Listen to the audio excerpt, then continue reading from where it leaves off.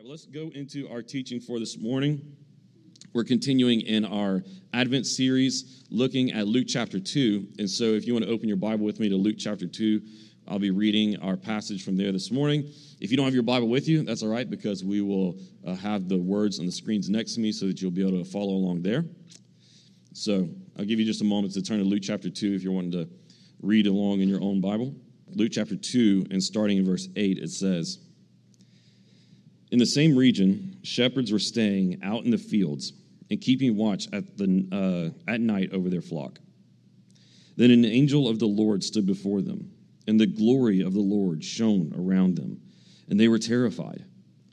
But the angel said to them, 'Don't be afraid, for look, I proclaim to you good news of great joy that will be for all the people. Today, in the city of David, a Savior was born for you, who is the Messiah, the Lord. This will be the sign for you. You will find a baby wrapped tightly in cloth and lying in a manger.' Suddenly there was a multitude of the heavenly host with the angel, praising God and saying, 'Glory to God in the highest heaven, and peace on earth to people he favors.'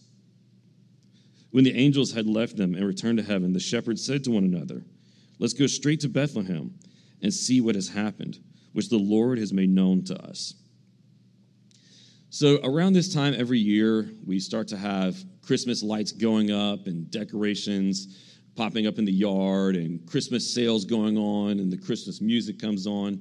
And along with all of the normal holiday decor and traditions that start coming about, there's another tradition that starts coming about, which is that there's people who feel that is necessary to remind everyone that Jesus is the reason for the season, right? Billboards start going up with it. Hey, he's the reason for the season. Don't forget it. Now, here's the thing. Cliche as that is, it's true.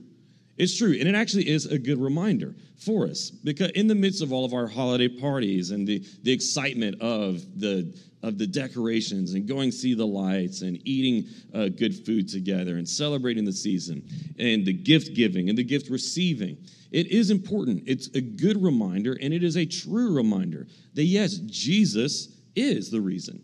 He is the reason. He is what this time of year should be all about. However, being that that is true, and we acknowledge that it's true, the question is, well, then how do we respond to that? How do we respond to that? What does it mean? In other words, what difference does it make that Jesus is the reason for the season versus it just being any old normal, like national holiday with national traditions? What difference does it make, and what does it mean for us, and how do we respond to it since he is at the center and he is what it's all about? In other words, the question we're asking is, how do we respond to Jesus at Christmas?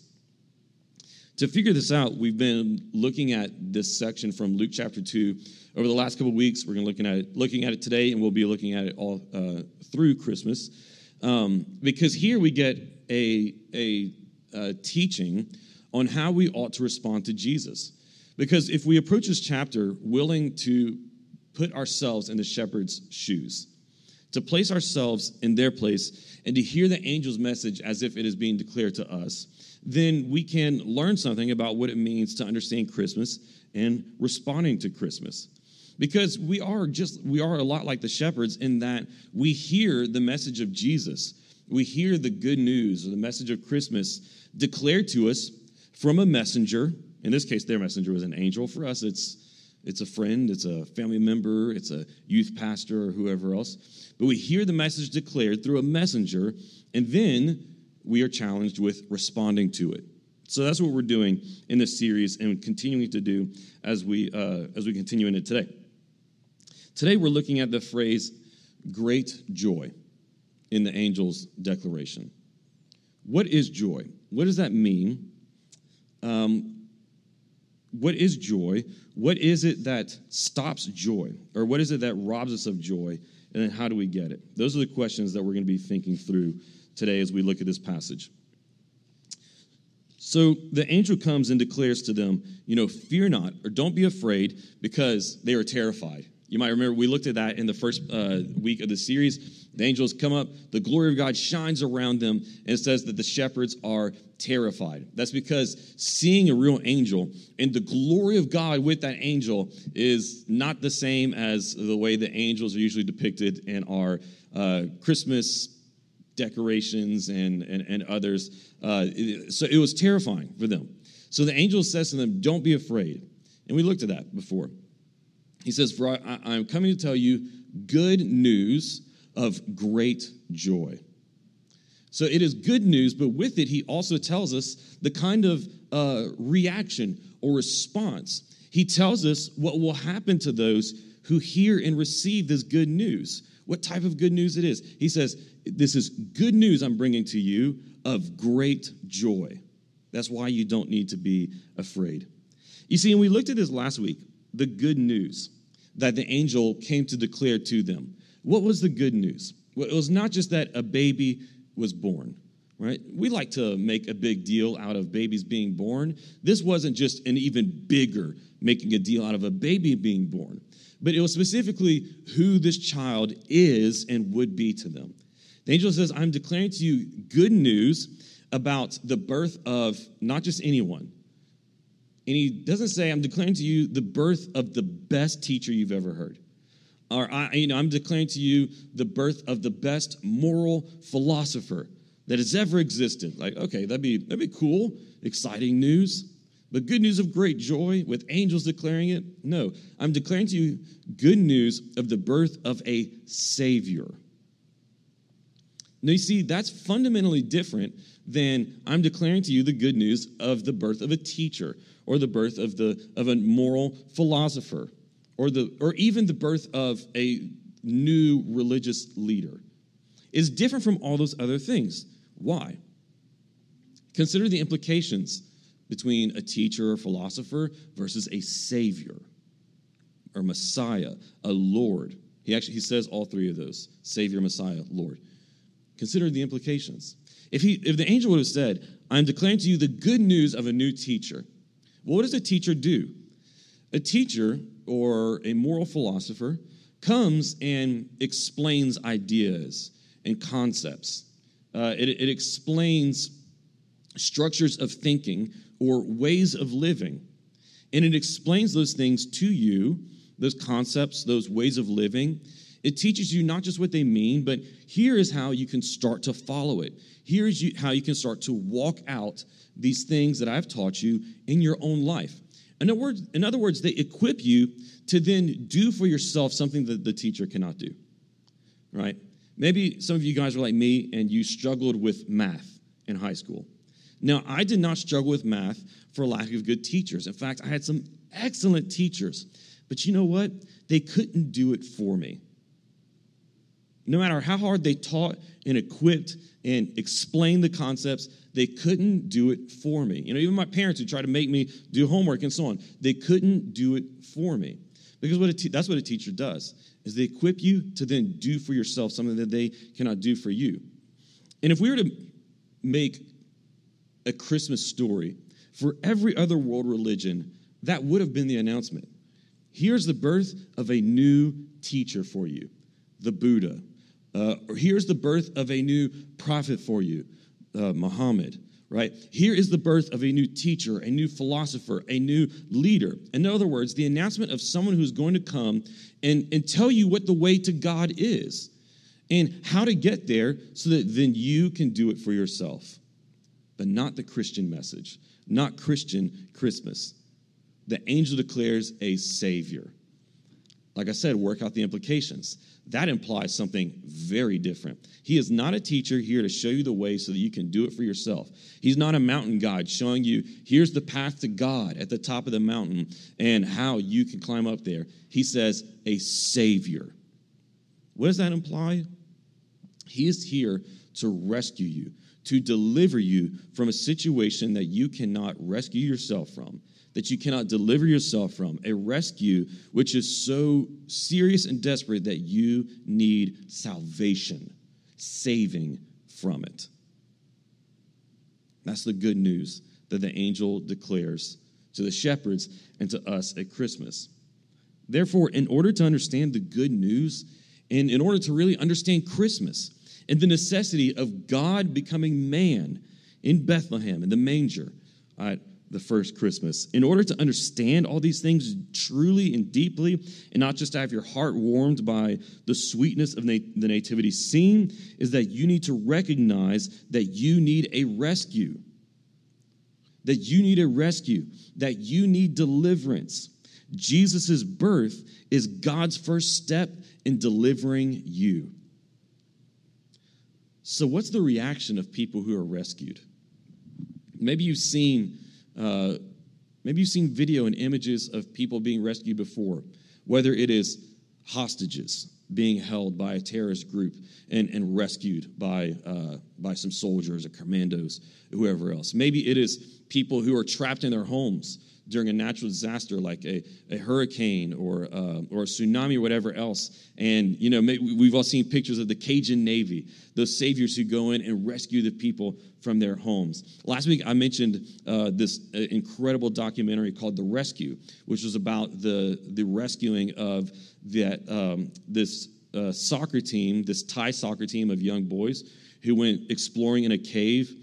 This flash flood happened, making them trapped in the cave, and then divers went in and rescued them. Where you see these different depictions of people being rescued from life-threatening situations, what is their response? At first, they're afraid, they're still terrified, but then once they are saved and they are brought into safety, it's tears of joy. Whenever their life is threatened, they're in a situation in which they realize that they have no power to get themselves out of. It is absolutely desperate. Whenever they are taken out of it by the power of someone else, they are rescued by a good Savior, they shed tears of joy. Maybe some of you have been in a situation like that. I don't know. But for a lot of us, we haven't been rescued from a life or death situation, but we've been delivered from just bad situations. Maybe you've been in a place before that, you were in a pinch, like we say. And then someone came in and helped you get out of it. They helped you, they rescued you out of a situation where you're really afraid of the consequences. They helped you to realize it's going to be okay. I got you. What was your response to that? Relief. And I think in that is a kind of joy. In that relief, you're relieved because you're now free from the fear of the consequences that you had before. And freedom from fear is joy. What is response to being rescued? It is tears of joy. The Christmas message is the announcement of rescue, of deliverance, of salvation to the world. And so with that comes the announcement of a great joy, which is available to us whenever we recognize that we need that rescue and that we are given that rescue in Jesus Christ. So our first point is that Christmas gives us great joy in the arrival of our Savior. It gives us great joy in the arrival of our Savior. And so, in a sense, Christmas is a joy-achieving project, is what it's all about. It is about our salvation so that we might experience this great joy. We're not going to do so this morning, but you can go and search and see later. There are instances all over Scripture of how fellowship with God equals life-satisfying joy, or of how in God's salvation there is joy. These things are always connected. In God saving us from our sin and bringing him to himself, what he is doing is bringing us into our greatest joy that we could possibly experience. Now, how is he going to do that? He first starts by accomplishing it at Christmas. Christmas is a joy-achieving project by God. He's saving us from everything that robs us of joy and is giving us our joy and saving us from our sin and reconciling us to himself. This is why we sing at Christmas, joy to the world. That's what it's all about. That's why it is absolutely appropriate for us to celebrate the Christmas season with all the joy that we can muster up. Not because we're eating cookies. I get really joyful of cookies, okay? And not because we got gifts. Those are fun. but because of what Jesus has done for us. He has rescued us out of from death itself and brought us to himself. And now we know God. And in knowing God, there is joy that surpasses anything this world can comprehend. It's a joy-achieving project, saving us from all that would rob us of our joy. But what is it that robs us of our joy? What is it that he is rescuing us from? Well, like I said, it's death, but it is specifically what robs us of our joy is sin. Sin robs of joy. We are often enticed into sin through offers of pleasure, right? Sin because it'll make you feel good, whether that is an actual pleasure of the body, pleasure of the stomach. Sin because it'll feel good. That's often the case, but it's also sometimes the case. Sin because it'll make you feel good internally. It'll boost your self-image. It'll make you feel better about yourself. It will assuage maybe some of those anxieties that you are experiencing. It's going to be good. Sin is always an offer of counterfeit joy, which then ends up robbing us of true joy. Sin is the anti-Christmas project. If Christmas is all about achieving our joy, sin is about taking it away. There's so many different ways we can talk about how sin takes away our joy, but I'm just going to give you three. The first one is that sin takes away our joy through the suffering of the world. Sin takes away our joy through the suffering of the world. The reason that we have suffering in our world, in all of its different types of manifestations. We experience suffering through, as I mentioned before, natural disasters and calamities. We experience suffering through disease and through ailments of the body that afflict our bodies and that afflict our families and communities. But we also experience sin through the intentional acts of people, through malice and so on. And all of these different ways that sin manifests in the world bring about suffering. All suffering in this world is the product of sin and not a part of God's original design. He created a world that was free from suffering, that was free from natural disasters and disease, that was free from the pain of being sinned against, and from the pain that is involved whenever we partake in sin ourselves. All different types of suffering that we experience are the product of sin. Like that Hope International video we watched just a moment ago, and they were describing it as all these broken relationships, broken relationship with the self. What that's talking about is the kind of sufferings that we can experience just within our own being and self whenever we suffer against depression, anxiety, fear, worry, anxiety over self-image and how we will be perceived, and so on. Broken relationships with the self, with God, with others, right? And then even with the world around us. Sin breaks all these relationships and causes suffering, and that suffering takes away or threatens joy. But Christmas offers us a joy that cannot be taken away, even by suffering. This is why it's important to understand the difference between joy and happiness. There are a lot of things in this world that can make you really happy. And there's nothing wrong with that. I think God gave us all of these good gifts because he loves us and he wants us to be happy. But he gives us something that is even deeper and that is even better and more stable than happiness. Happiness is an emotion. Emotions come and go. Have you ever watched someone laugh at a joke or something funny that happens? Or have you ever watched someone smile whenever a friend or a loved one walks into the room and they are excited to see them?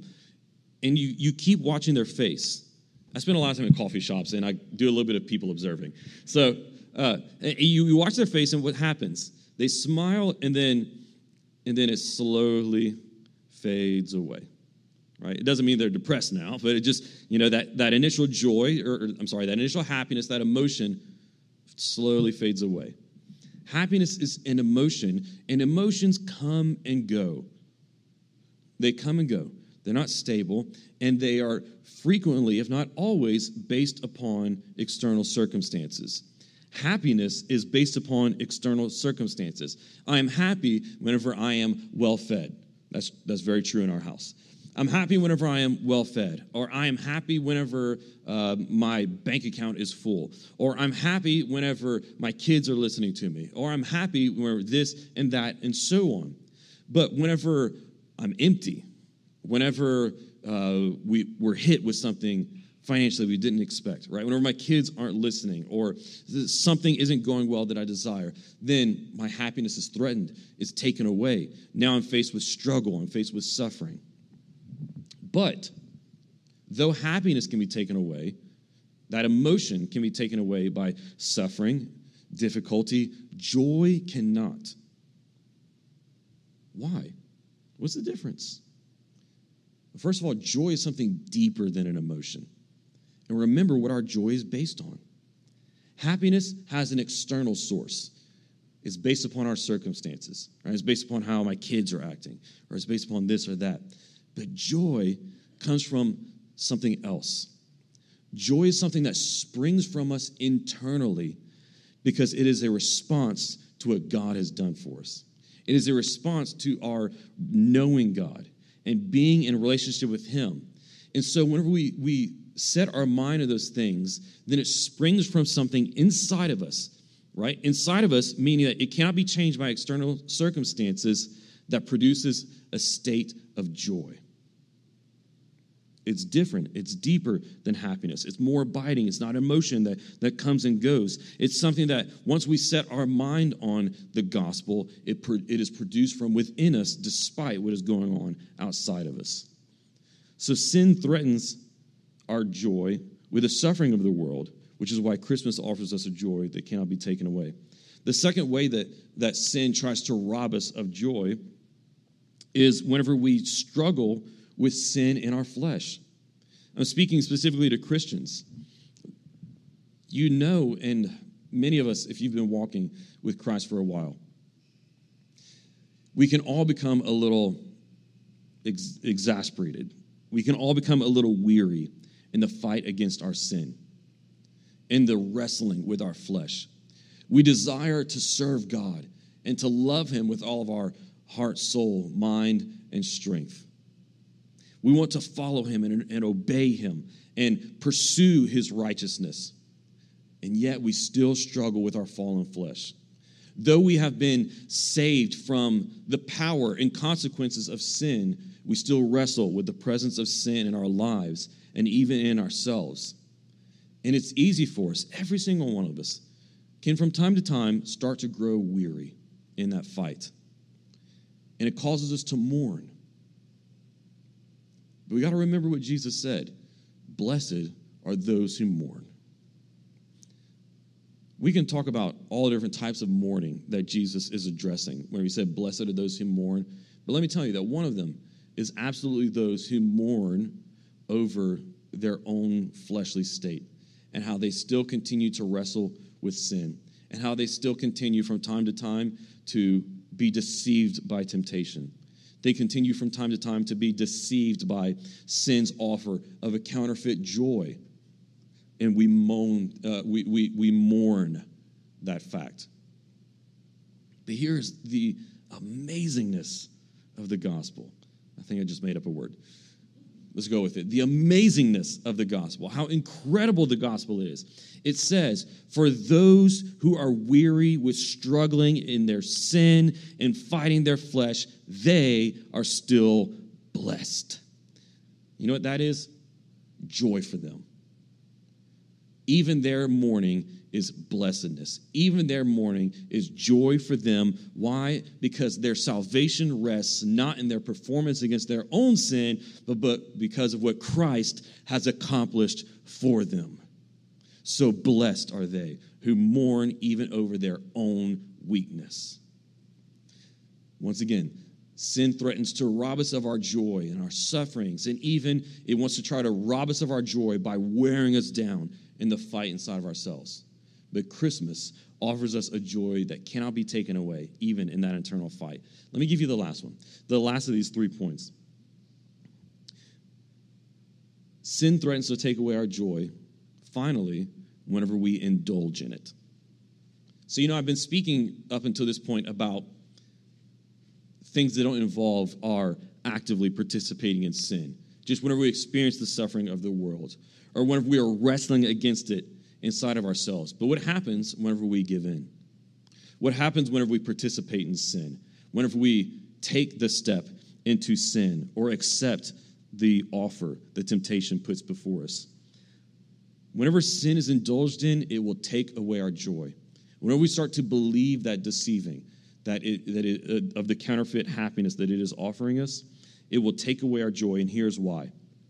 I explained last week that one of the ways that we can boil down what makes sin, or what is sin, fundamentally, simply, what is it? Sin is pride. Sin is pride. It's whenever we put ourselves at the center before others. It's whenever we put ourselves at the center before God. Whenever we hear God's commandments and we read his word and we say, not your word, but mine, right? Not your way, but mine, and what I want for myself. That's pride. Sin most fundamentally. And before we even do any other sin in our life, before we sin with our hands, we sin in our heart with the sin of pride, placing ourselves at the center. Now, what's the result of that?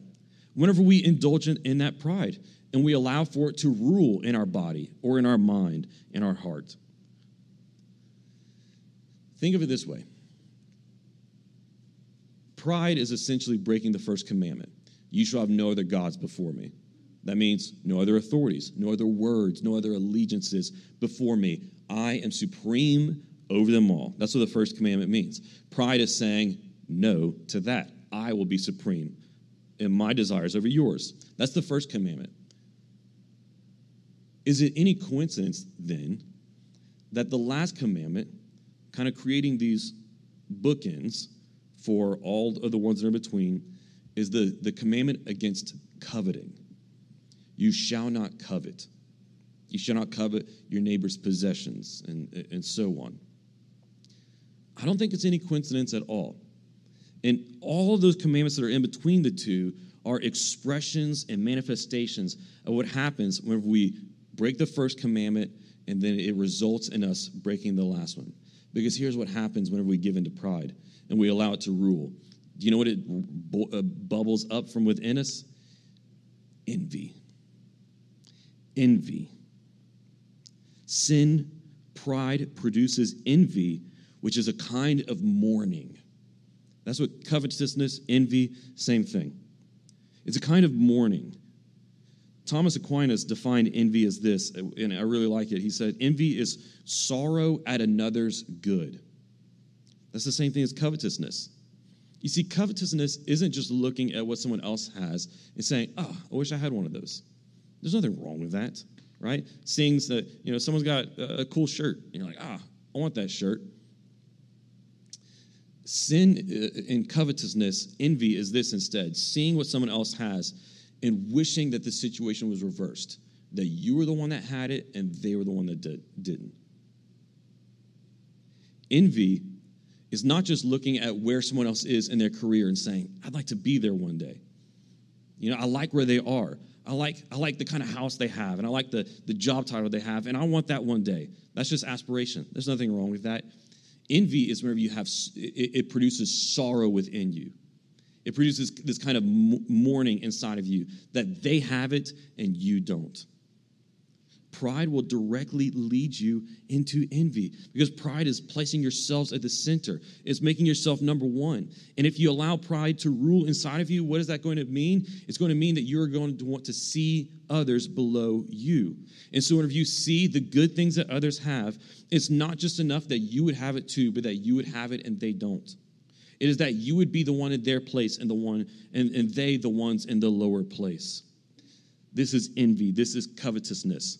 It is fundamentally, envy, a breaking of the second commandment to love your neighbor. The second of the great commandments. Whenever Jesus says what the two great commandments are, they're to love God with all your heart, soul, mind, and strength. And the second one is like it, he says, to love your neighbor. Those two sum up all of the law. What envy, covetousness, the ninth commandment, is fundamentally a breaking of that command to love our neighbor. Because if we love our neighbor as ourselves, we desire for them everything that we want to have. We would desire all the good for them that we want for ourselves. But envy, that covetousness, like I said, whenever it desires that those who have and you who have not would be switched, it's a breaking of that. It's an unwillingness to love them. We are told in the New Testament by Paul that loving others means that we weep with those who weep and we rejoice with those who rejoice. Envy, since it is anti-love, changes that with to at. And it mixes it all up so that we weep at those who rejoice and rejoice at those who weep.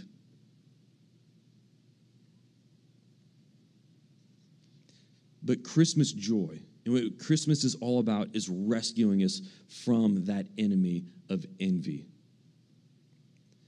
Our second point then is Christmas gives us rescue from the enemy of joy, which is envy, that sin which causes us to mourn at the good of others.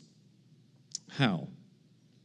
How does Christmas rescue us from these different things that rob us of joy, and how does it rescue us from sin? Well, because Christmas is only the beginning of the story. It's only the beginning of the story of the Savior, rescuer, deliverer, Lord, who is coming in, making his invasion assault on the enemy. To understand how Christmas gives us this joy, you have to know the full story beyond it. Because Jesus was born, not just so that he might be born, but so that he might die in defeating sin. Jesus would defeat sin through his own death on the cross, overcoming the death that we deserve. Like I said before, or I've said previously in other weeks,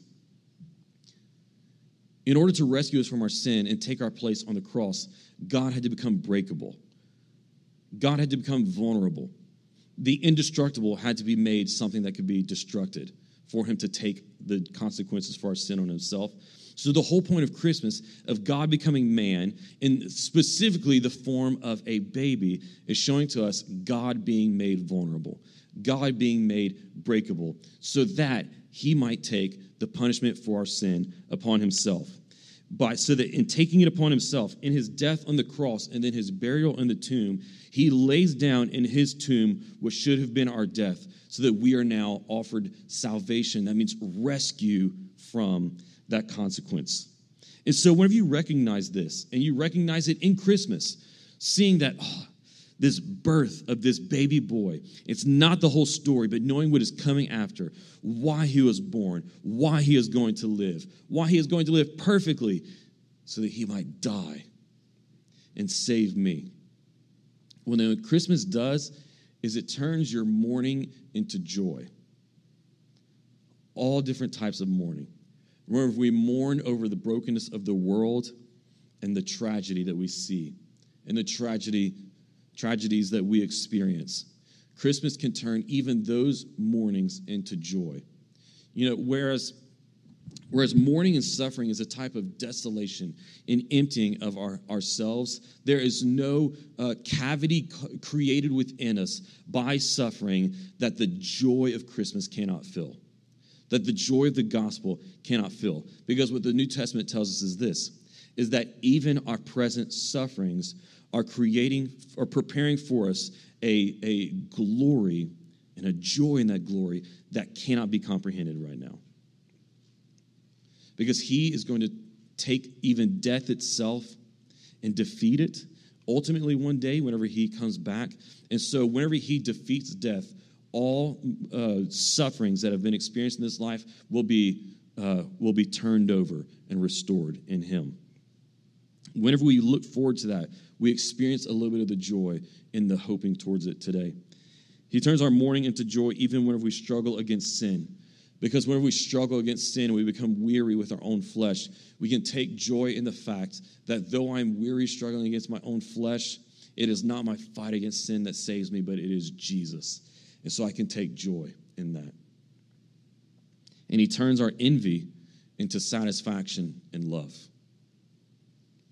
Because whenever we are saved and whenever we are delivered from pride, then we no longer have to be number one.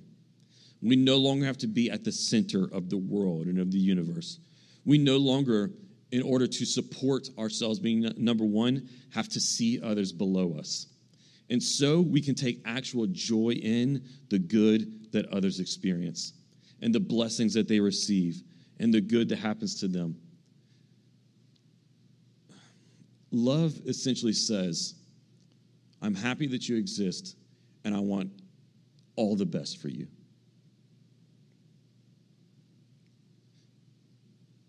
Envy is the opposite of that. So whenever our envy is turned into satisfaction because we've received all we need from God, we can now really, truly love others. Whenever we say, I am happy, and I desire, and I want every good thing for you, even if they're the things that I'm not getting. This is the kind of joy that the world doesn't know, but that is offered to us at Christmas. Let's pray. Father, we praise you for your work in Christmas and how your coming at Christmas isn't the full story, and that your coming at Christmas isn't the story of a teacher showing us the way that we might save ourselves, but that it is instead the story of a Savior who was born as a baby, grew up in perfect obedience so that he might die the death that we deserve. Father, help us to recognize our need for deliverance, our need for salvation, so that the wonder and beauty and magnificence of the gospel might produce great joy in our hearts, a joy that turns even our mournings at the world into joy, a joy that satisfies what envy tries to fill, so we might then love others and rejoice with those who rejoice and weep with those who weep, who are courageous enough to love with others at whatever cost it might mean for us.